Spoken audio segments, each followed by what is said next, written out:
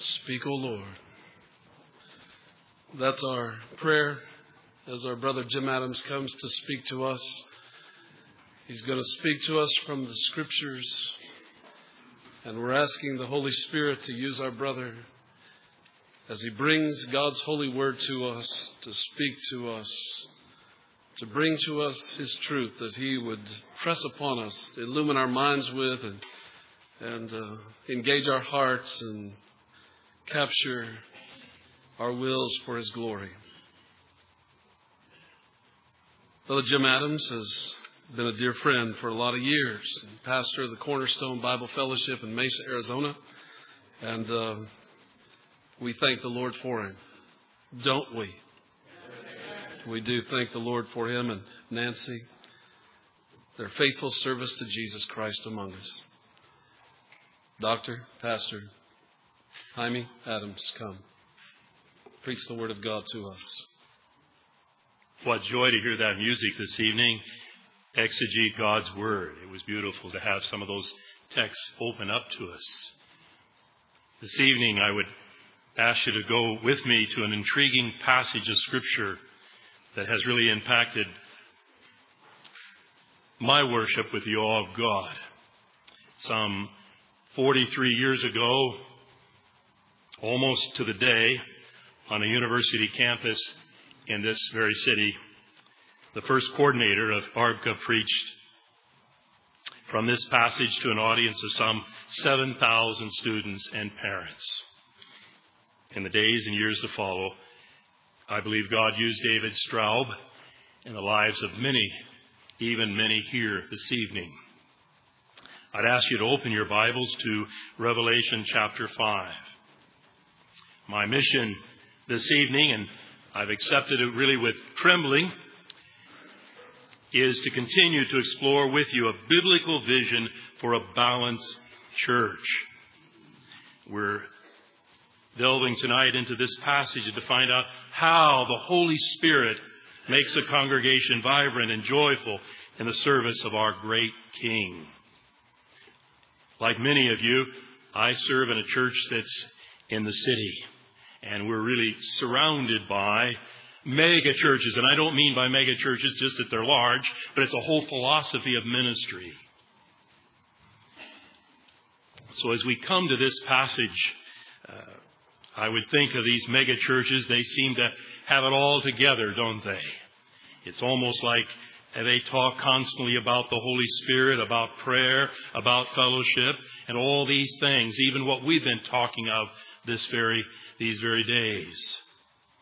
Let's remember that we're not in competition with them. Our commission is to obey our Lord, our Master. He's the one we serve within His body, the church. And Paul reminds us that there is but one body and one Spirit, not many.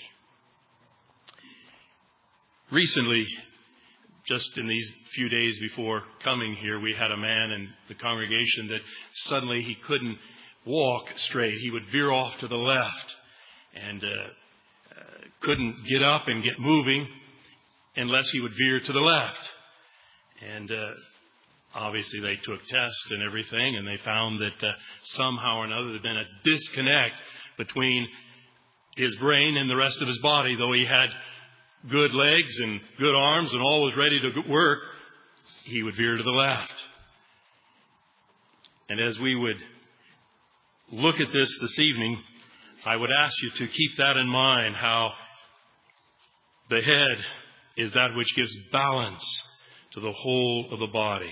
It occurred to me as we were coming together for that very theme that we can have all the functioning parts of arms and legs, even apostolic doctrine, fellowship, breaking of bread and prayer, but we're always off balance if we're not vitally joined to Jesus Christ. Without Him, we can do nothing. As we read this chapter, remember the Lord Christ had confronted those 7 churches in Revelation chapter 2 and 3. Churches that are not unlike churches all over the world and down through the centuries.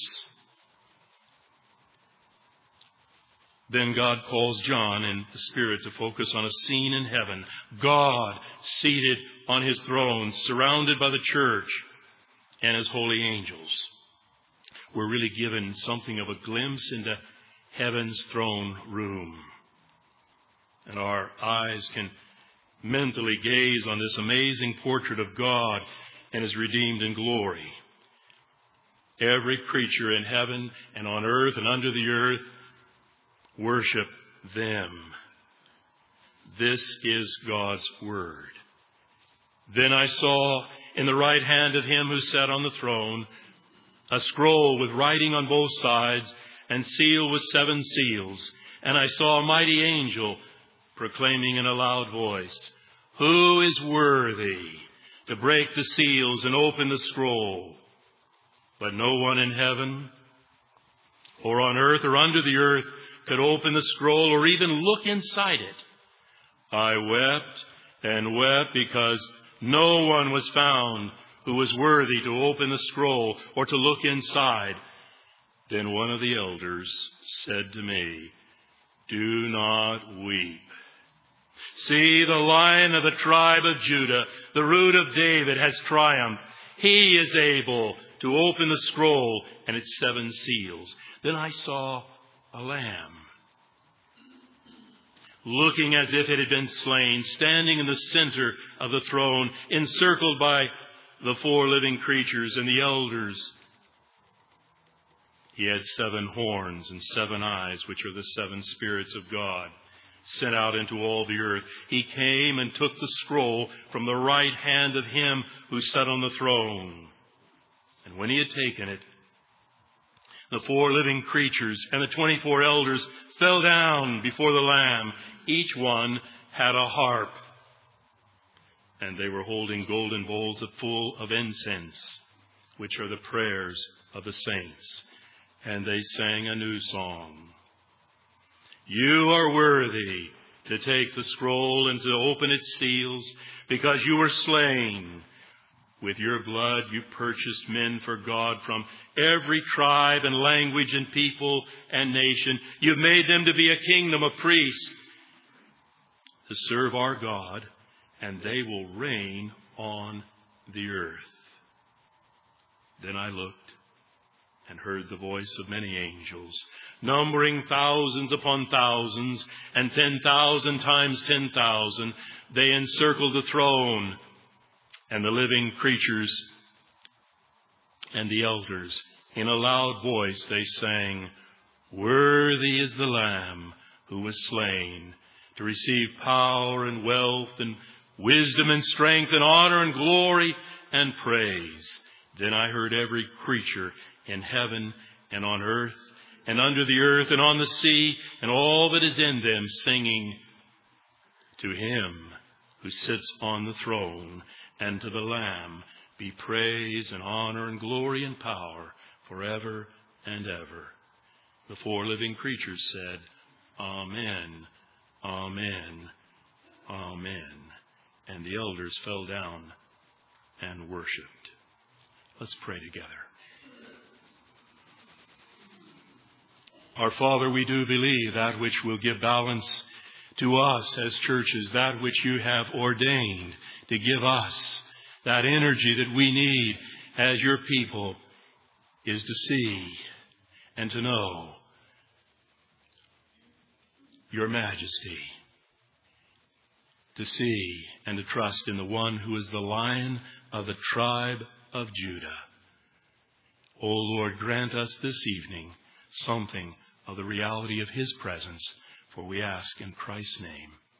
Amen. I'd ask that as we look a little closer at what we have here, that we'd see something of the church's weeping that's turned to joy, and then to look at the worship of the church here in this passage, and then something of the doctrine and the goals that we find here of the church. First, look with me at the weeping of the church. John's eyes are drawn to the scroll in the right hand of the one who is on the throne. It's a scroll of unparalleled significance. The scroll, sealed with these 7 seals, represents the wonderful promises and plan of God to redeem a groaning world. I believe we have here what is all the very promises of God, His great plan, that which is the destiny of all creation. But its contents are hidden from John. The whole purpose and plan of all history is a mystery. It's closed, it's sealed with those 7 seals. But then the strong angel challenges the whole of creation. Who is worthy to open the scroll? Who is worthy to reveal God's plan? Who is worthy to carry out God's plan of redemption? Who deserves to receive from the Father all authority in heaven and earth? Who is able to make the kingdom of this world the kingdom of the Lord and His Christ? Among all the creatures in heaven and on earth and under it, no one can step forward and claim the ability to do God's will. Verse 3 tells us that. And suddenly it's almost like there's a challenge given to all the world leaders, all the CEOs, all the multi-billionaires, all the power brokers of the whole of the world. And they're all weak. They're unable. They're all full of promises, but they're exposed in their weakness and their uselessness. In a sense, these words resound down through the ages. The ultimate challenge. Who is worthy? There is this weeping that you find here with John. He says, and I began to weep loudly. The situation is that which we would say desperate. Today's mega churches should be weeping and seeking power from above. But they say what we need is more entertainment, more sensitivity to what people want, more innovative technology, more famous personalities. Oh, that's the great secret of the church growth conferences. They call us to come, and somehow or another from them we'll learn how it all comes together. The world weeps today when people realize that all these promises, all this hope for change, whether political or ecclesiastical, they all turn up empty. Promises, promises. In Mesa, Arizona, Cornerstone sits in the middle of a city that really was founded, pioneers, Latter-day Saints, as they call themselves, the Mormon Church. It's the mega church, the richest church in all America now. It seems to have it all with entertainment, organization, big bucks, buildings, music, drama, programs, even mystical experiences. They have it all put together. But they lack that one great essential, the living God. The Bible is blunt. Man's whole history is a fatal flaw. We've failed as a human race. The reality is no one is able. No one is worthy. No one is able to bring peace and salvation in this world. Whatever all the peace accords, all the agreements, every one that's worked towards it all, no one can open the scroll. There's a certain suspense in all this of who is worthy as John weeps loudly. Then the silence and suspense are broken by a strong voice of one of the elders. Isn't that a word that's powerful? Weep not. What a word that comes. Weep not. Look, the Lion of the tribe of Judah, the root of David's tree, has conquered. He can open the scroll and its 7 seals. He can rip those 7 seals. Many centuries before, Isaiah had foreseen that fresh shoot from the stump of David's father Jesse, a fruitful branch springing from a root that seemed dead and hopeless.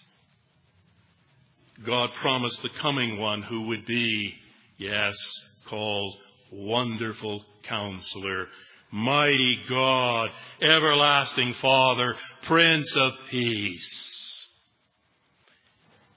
God had whispered countless promises down through all these many generations. Then, after 400 years of silence, the New Testament begins with a careful record of the genealogy of Jesus Christ. Matthew gives us that in this anointed King, son of David, son of Abraham, son of Jacob, the father of Joseph, the husband of Mary, yes, in this Jesus, all of God's promises come to fulfillment. The supreme solution to John's awful dilemma: Judah's Lion King. He is the victor, worthy to open the scroll and carry out God's plan. Then you remember, though, when John turns to see the voice. He finds another surprise. A lamb, looking as if it had been slain, yet standing, the conquering lion. The one who is with such great power, the King of Judah's tribe and David's royal line, champion of God's people over his enemies and theirs. John sees him. What a shock it must have been. Who is this? Here in the Lion Lamb, God gives us the portrait of the great redemptive story of the Church of Jesus Christ. This one is the hermeneutic of the whole of redemption. Jesus Christ. Don't you find that even in our churches that people are always wanting something more than Christ? Somehow or another, we have to teach constantly that there's no room in the Church of Jesus Christ for something more than Christ.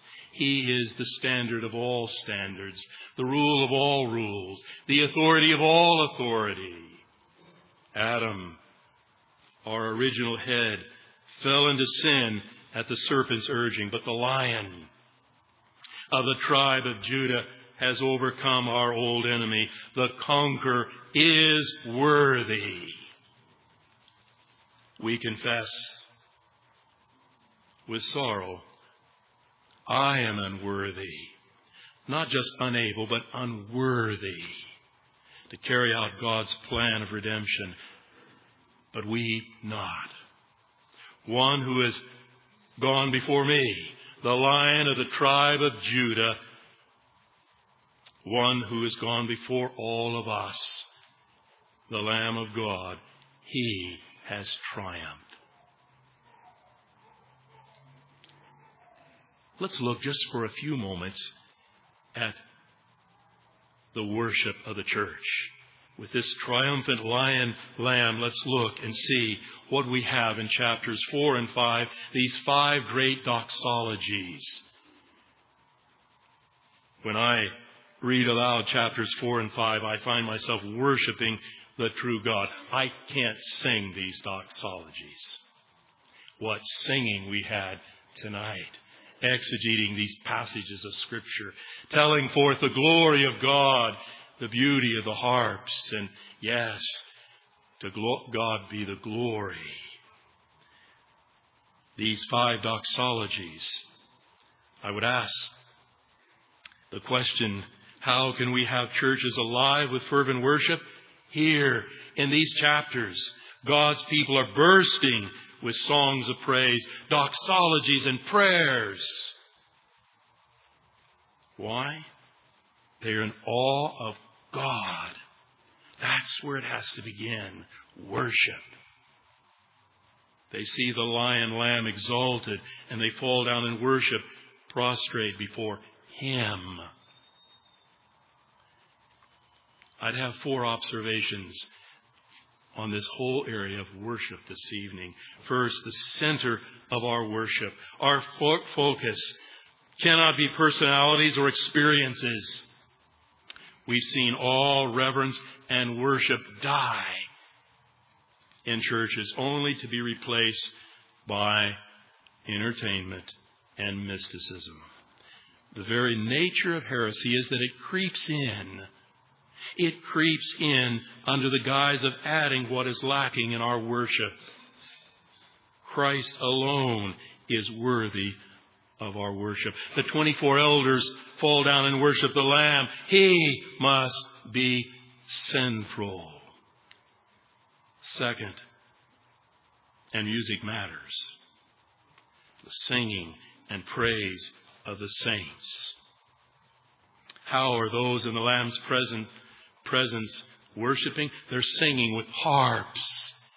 It may have been a little bit smaller harps as that picture is given to us, but they were singing with harps. There are these doxologies, singing together, blending their voices to harmonize together as one body. I've always loved reading Luther's quotations. You know how he takes you one direction and suddenly turns it another. And there's a certain almost genius about his art with words. The great reformer marveled that there is nothing on earth without a tone. Even the invisible air sings when hit with a rod. And then he talks about the songs of birds and beasts and how the human voice is incomparably superior to all of those creatures. And he reflects in amazement how there is these great expressions of the human heart given in song. You've probably heard these words of Luther on music. Music is second only to the Word of God, because by it all the emotions are swayed. Nothing on earth is more mighty to make the sad joyful, or the joyful sad. To lift up the downcast, mellow the arrogant, balance the exuberant, and appease the vengeful. Then Luther gives what I really believe is an analogy born of genius.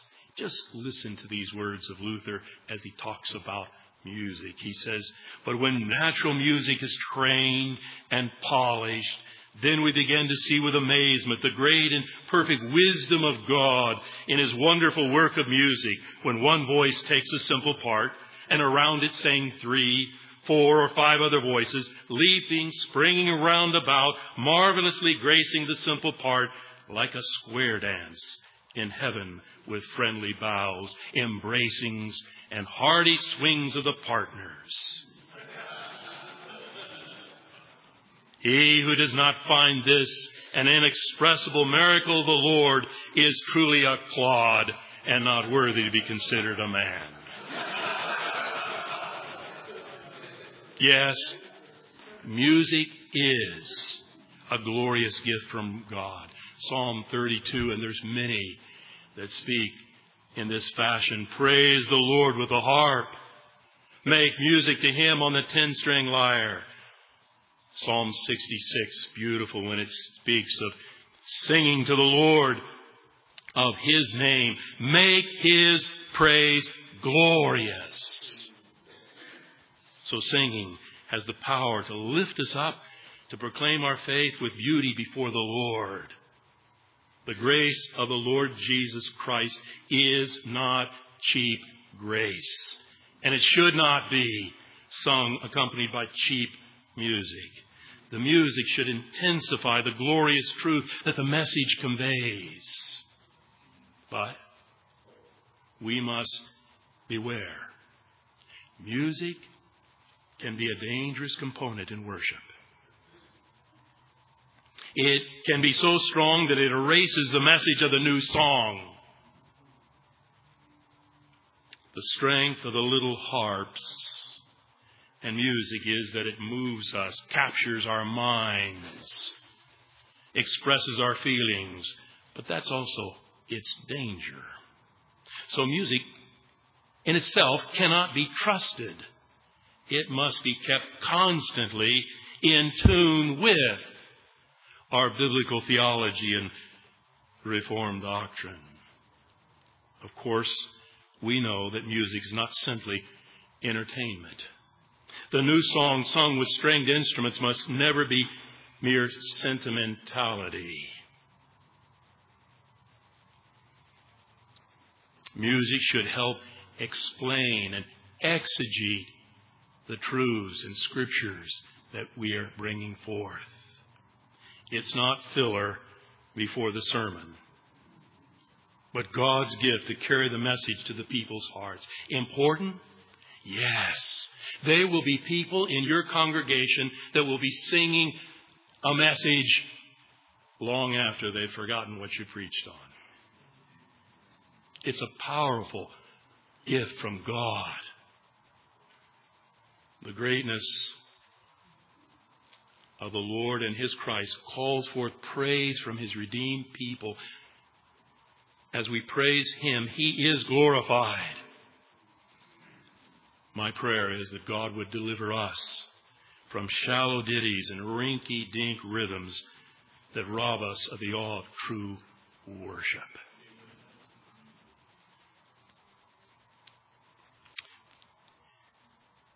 And then the third observation concerning worship is here before us the prayers of the saints. Just a few words on these prayers. Along with the music of praise, we have the golden bowls of incense, which are the prayers of the saints. Yes, prayer in the Holy Spirit is an essential part of our worship. Our prayers play a crucial role in the judgments that the Lamb will inflict on His enemies. How does it work? It's God's way, God's means of bringing justice. As we read in Revelation 6. It's through the prayers of the suffering saints on the earth, as we read in Revelation 8, that God sends fiery vengeance upon His enemies. The psalmist says, "May the praise of God be in their mouths and a double-edged sword in their hands to inflict vengeance on the nations and punishment on the peoples, to bind their kings with fetters, their nobles with shackles of iron, to carry out the sentence written against them." This is the glory of His saints.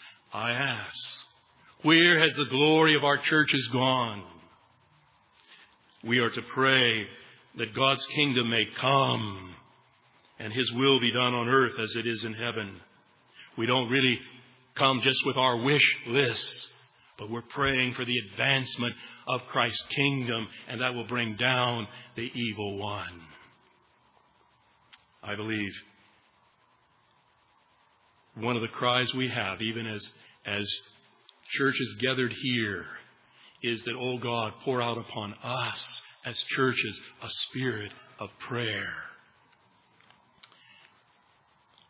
I don't know of any book I could recommend more highly than the Psalms as a pattern for us learning how to pray as churches. A fourth observation on worship is the soul of worship. There must be actual worship in our acts of worship, that which is the very soul of our worship. Notice how we go through this whole passage. They are exuberant. They're falling down in worship. They're bowing. There is this wholeheartedness to this whole of worship that's before us. The old Puritan David Clarkson says, "What you do in public worship, do it with all your might. Shake off that slothful, indifferent, lukewarm frame of mind that is so odious to God. Don't consider it enough to present your bodies before the Lord. Involving our body in worship is only the carcass of worship. Soul worship is the soul of worship. Those who draw near with their lips only will find God far from them. Not only our lips, mouth, and tongue, but our mind, heart, and affections. Not only our knee, hand, and eye, but our heart, conscience, and memory must be engaged in our worship of God. David not only says, my flesh longs for you, O God, but also my soul thirsts for you. The Lord will draw near when, with our whole being, we wait on Him. He will be found when we seek Him with our whole heart. Now, the doctrinal part of this passage that is really crucial for worship.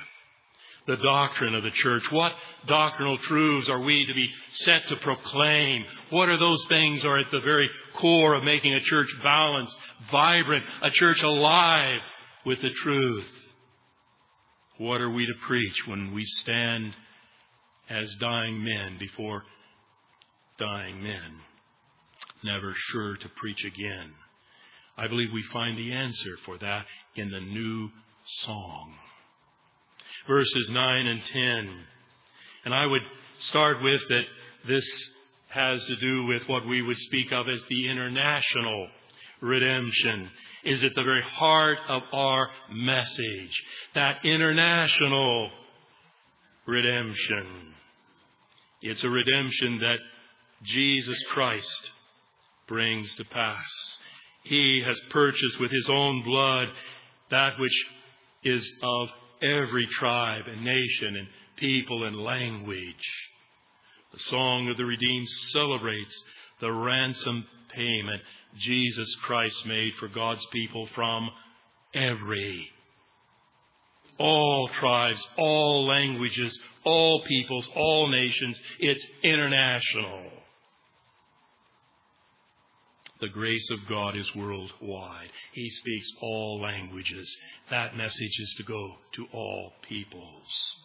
This is the church of Jesus Christ, and we need to glory in that. I love this, that the church of Jesus Christ is composed of Jews. Sit down sometime and just write down different groups of people on the whole of the earth and glory that the church of Jesus Christ is made up of Ethiopians and those from Morocco, those from the Arab world, those that are the Apaches of Arizona, those that are the Carajones of Colombia, those that are the Kamba tribe of Kenya. There's even Swedes and Germans and Heinz 57 variety Americans, all kinds, Argentines, and those from all the different countries of the whole of the face of the earth, from the Aka tribe, from all these different people. He has this wondrous, wondrous redemption from all peoples. International. A balanced church has not only an obligation to take the gospel to its own community, but also, not only, but also to the whole world, to tribes, languages, peoples, nations of the whole planet.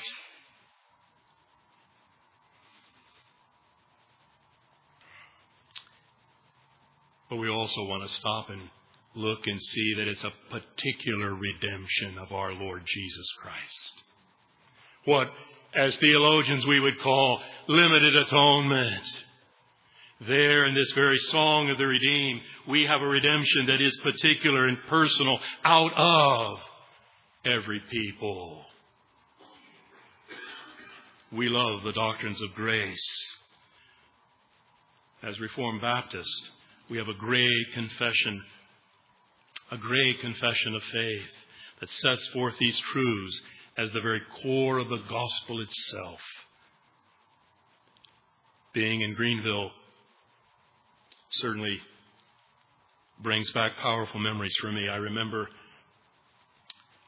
how God opened my eyes to these glorious doctrines in the summer of 1966. There was 3 of us from the university that spent the summer preaching in the open air 2 or 3 times a day, even a short visit to the north of Ireland, and how God worked in our hearts and lives, living in the Gospel Europa van And it was during that time that we began to order some books, Banner of Truth books. We got a great discount from a fellow in Dublin, Ireland, a missionary. And I can remember we would stay up sometimes all through the night reading in these books, Historical Theology by William Cunningham, and The Plague of Plagues by Ralph Vinning, and how can we forget The Body of Divinity by Thomas Watson. These things were just like gold to us. We wouldn't eat meals so we could buy books, and it was an amazing time. Then we went to Edinburgh, and it was there we purchased a book called The Forgotten Spurgeon. And I can remember we began to read together out loud and reread that book of Ian Murray's. We'd never even heard the name Ian Murray. And we began to read, and we were filled with excitement as we arrived back at the university. In contrast, I can still remember David Straub standing at the dormitory, Graves Dormitory, and discouraged and disillusioned because he had traveled that summer among all kinds of churches and he had seen all this decisionalizing. And he was disillusioned with what he saw. We shared with him these truths. He also read what was soon to be the Forbidden Spurgeon. And the Holy Spirit began really an amazing work. I can remember as a monitor on the hall, fellows waking me up in the wee hours of the morning saying to me, Adams, I can't sleep. I'm so in awe that God elected me. Why me? God loves me because of who He is, not because of what I've done. It's sovereign grace. They were amazed. Now, let me tell you a story. Memorable things for me. It was great just to go back and walk around a little bit in these days and remember. Every year, there would be 3 students that were chosen to preach at baccalaureate. These memorized sermons were to be delivered on Sunday evening before graduation to this gathering of some 7,000. David Straub was chosen as one of the 3, and he chose Revelation 5, verses 9 and 10, to climb the mountains of God's electing love and glory in the doctrine of particular redemption. I well recall the 3 men's name, Steinrock, Strange, and Straub. The sermons were reviewed by the faculty beforehand, and Straub was asked to change some of the words to tone down the doctrine, but he didn't. He preached the truth with power, and quoting from the old governor himself, Charles Haddon Spurgeon, I remember this quote so well. We say Christ so died that He infallibly secured the salvation of a multitude that no man can number, who through Christ's death not only may be saved, but are saved, must be saved, and cannot by any possibility run the hazard of being anything but saved. You are welcome to your atonement. You may keep it. We will never renounce ours for the sake of it. Particular redemption. Now, what I remember was it seemed like for about 16, 17 minutes I didn't breathe. We were praying that unforgettable night 43 years ago. These truths were burned into us as with a hot iron. We came to believe these things, and they set our lives on a course. The difficulties, disappointments, discouragements, they have given us balance as men. In David's case, and in the case of others, they gave balance to face death itself. The Holy Spirit set us on that course and on fire with these truths. And these truths, we will never renounce them as they are the gospel itself. But let us remember something, and I think it's very important, that even the doctrines of grace find their balance from the Lamb. the truth overemphasized, out of proportion and unchecked, without the compassion of Christ and His apostles, can throw the whole church out of balance. The Lamb brings us into balance. The one thing I was above everything, and still am, is a Romans 9 man. I remember our wedding 43 years ago. I had only one thing I wanted, and that was we'd have a sermon on Romans chapter 9 at the wedding. And we did.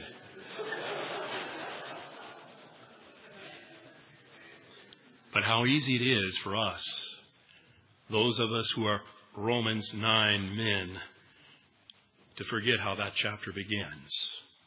I speak the truth in Christ. I am not lying. My conscience confirms it in the Holy Spirit. I have great sorrow and unceasing anguish in my heart, for I could wish that I myself were cursed and cut off from Christ for the sake of my brothers.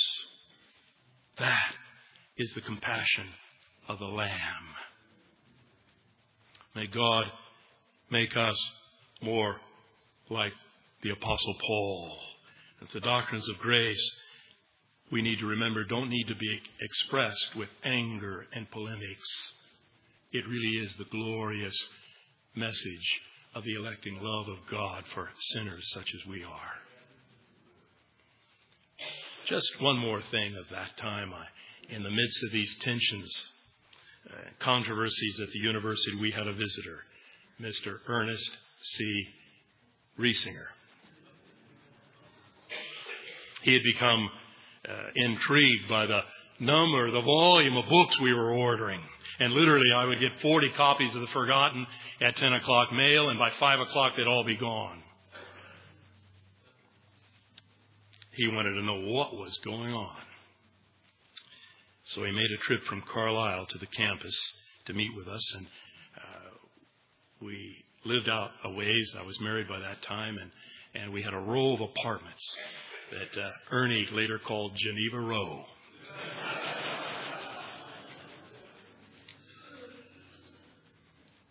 He exhorted us as students from 2 Timothy, and the Lord's servant must not quarrel. Instead, he must be kind to everyone, able to teach, not resentful. And then, as that unforgettable evening came to a close, he turned his large briefcase full of Banner of Truth books upside down on the floor in the center of our little living room and said, "That's all there is, boys." And they rushed to the center of the... But he cautioned us. Those who oppose you must gently instruct. You must gently instruct in the hope that God will grant them repentance, leading to a knowledge of the truth. We have much yet to learn from those words. How we thank God for that visit and Ernie's wisdom. Those doctrines have cost us, and they will cost you. But we will never renounce them because they are the good news, the gospel itself.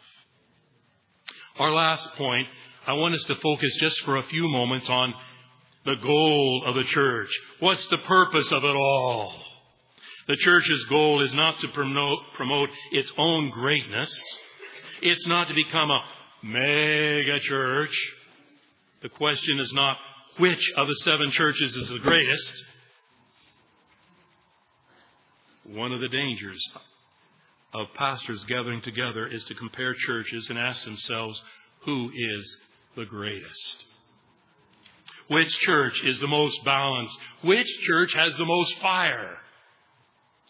That was the question, in one sense, that the disciples were asking on the way to the upper room, wasn't it? Who is the greatest among us?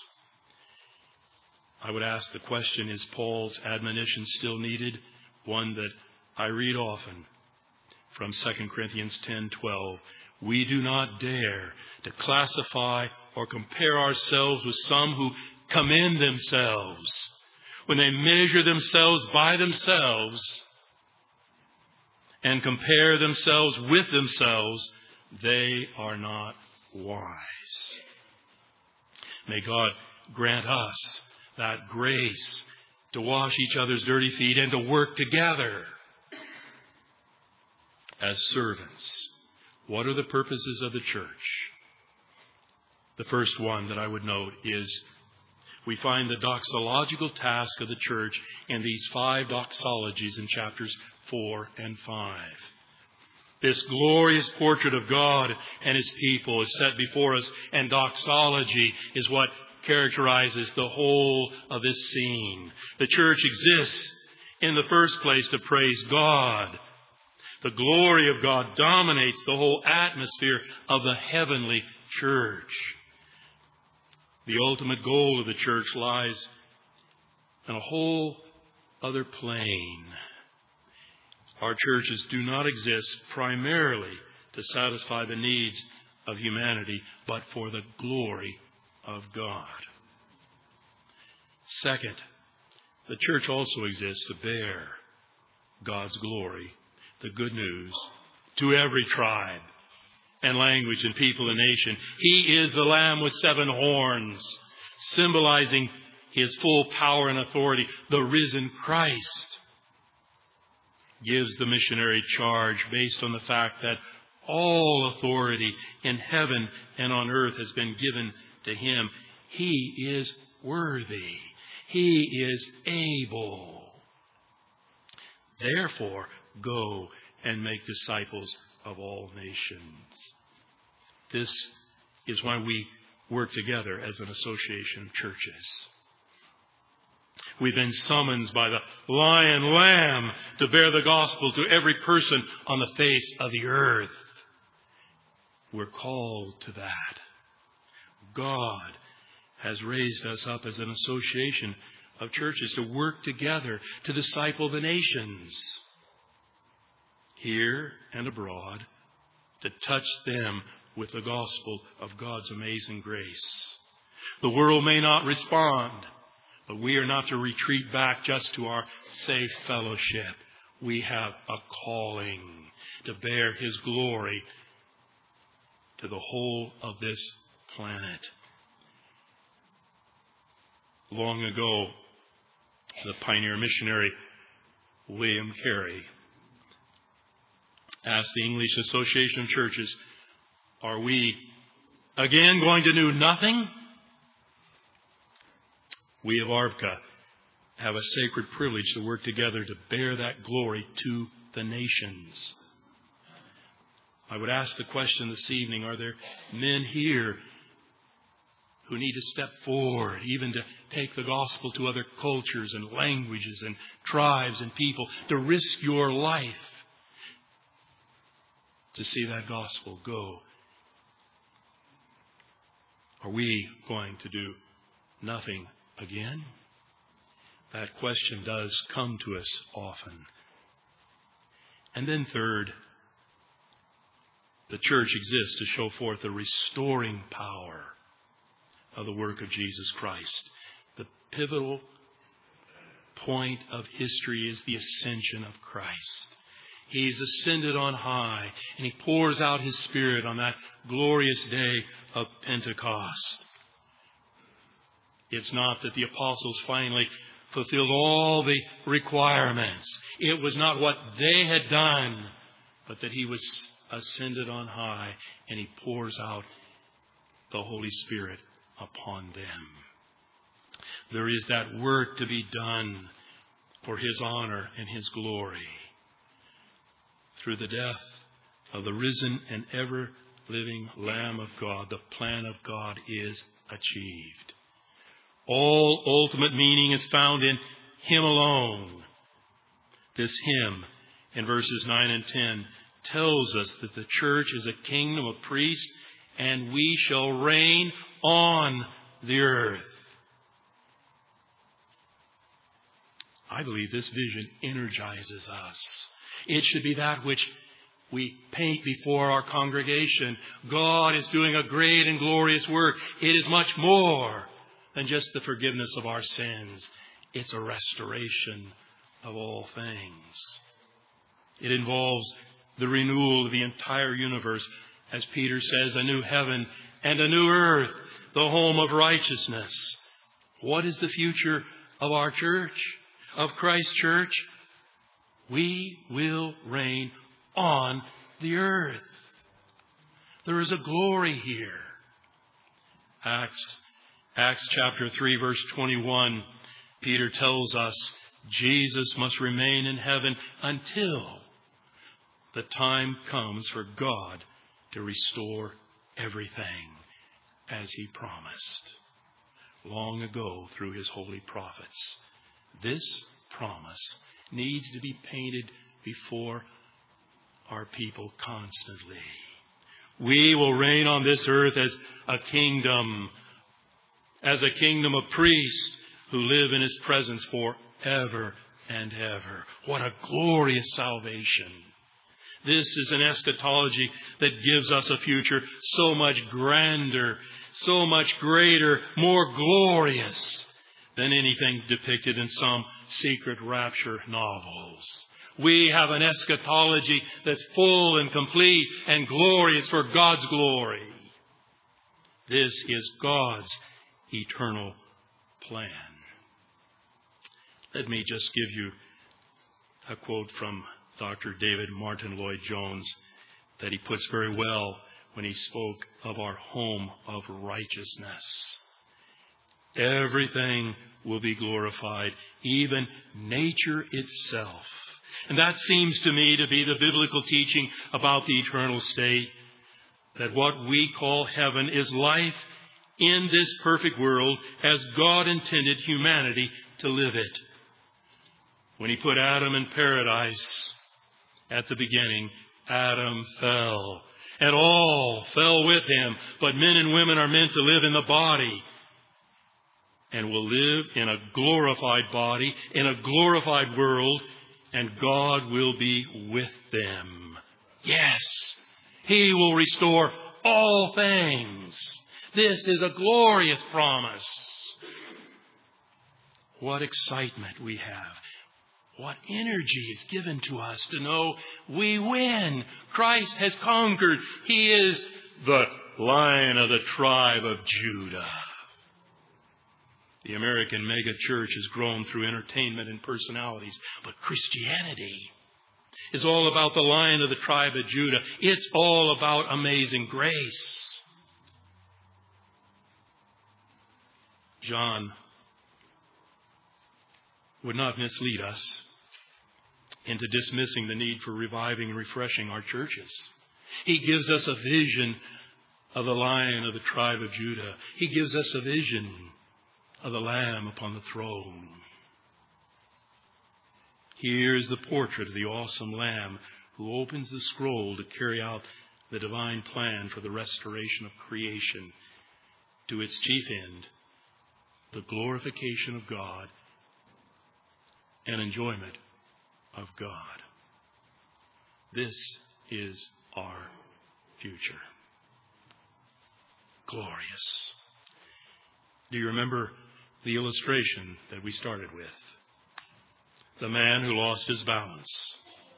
For us to have balance in our churches, the body of Christ must be vitally connected to our glorious head. The Holy Spirit works in us through the Word to cause us to receive His commands. He energizes us to worship Him fervently and to turn the world upside down, or right side up maybe. And that happens when Christ is exalted. He draws all men to Himself. May this portrait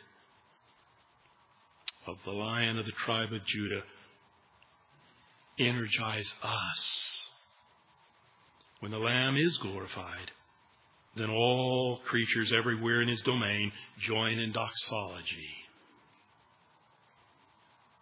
The Lamb had to be slaughtered in order to transform sinful slaves into pure priests who will lead the rest of the universe in praising the triune God who created and redeemed us. Millions upon millions upon millions are already giving that glorious praise to Him.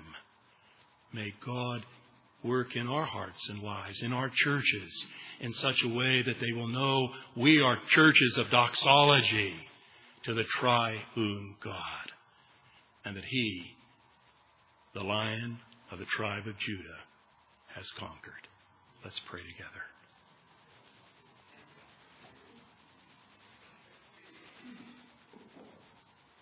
Our Father, there's nothing that we need in a greater way than to know and experience the reality of the grandeur, glory, and greatness of your Son, Jesus Christ. To experience that afresh in our churches. Oh Lord, may you give us grace to portray to our people the Lion of the tribe of Judah, that He has conquered, that He has triumphed. We thank you once again, O Lord, that there is no possibility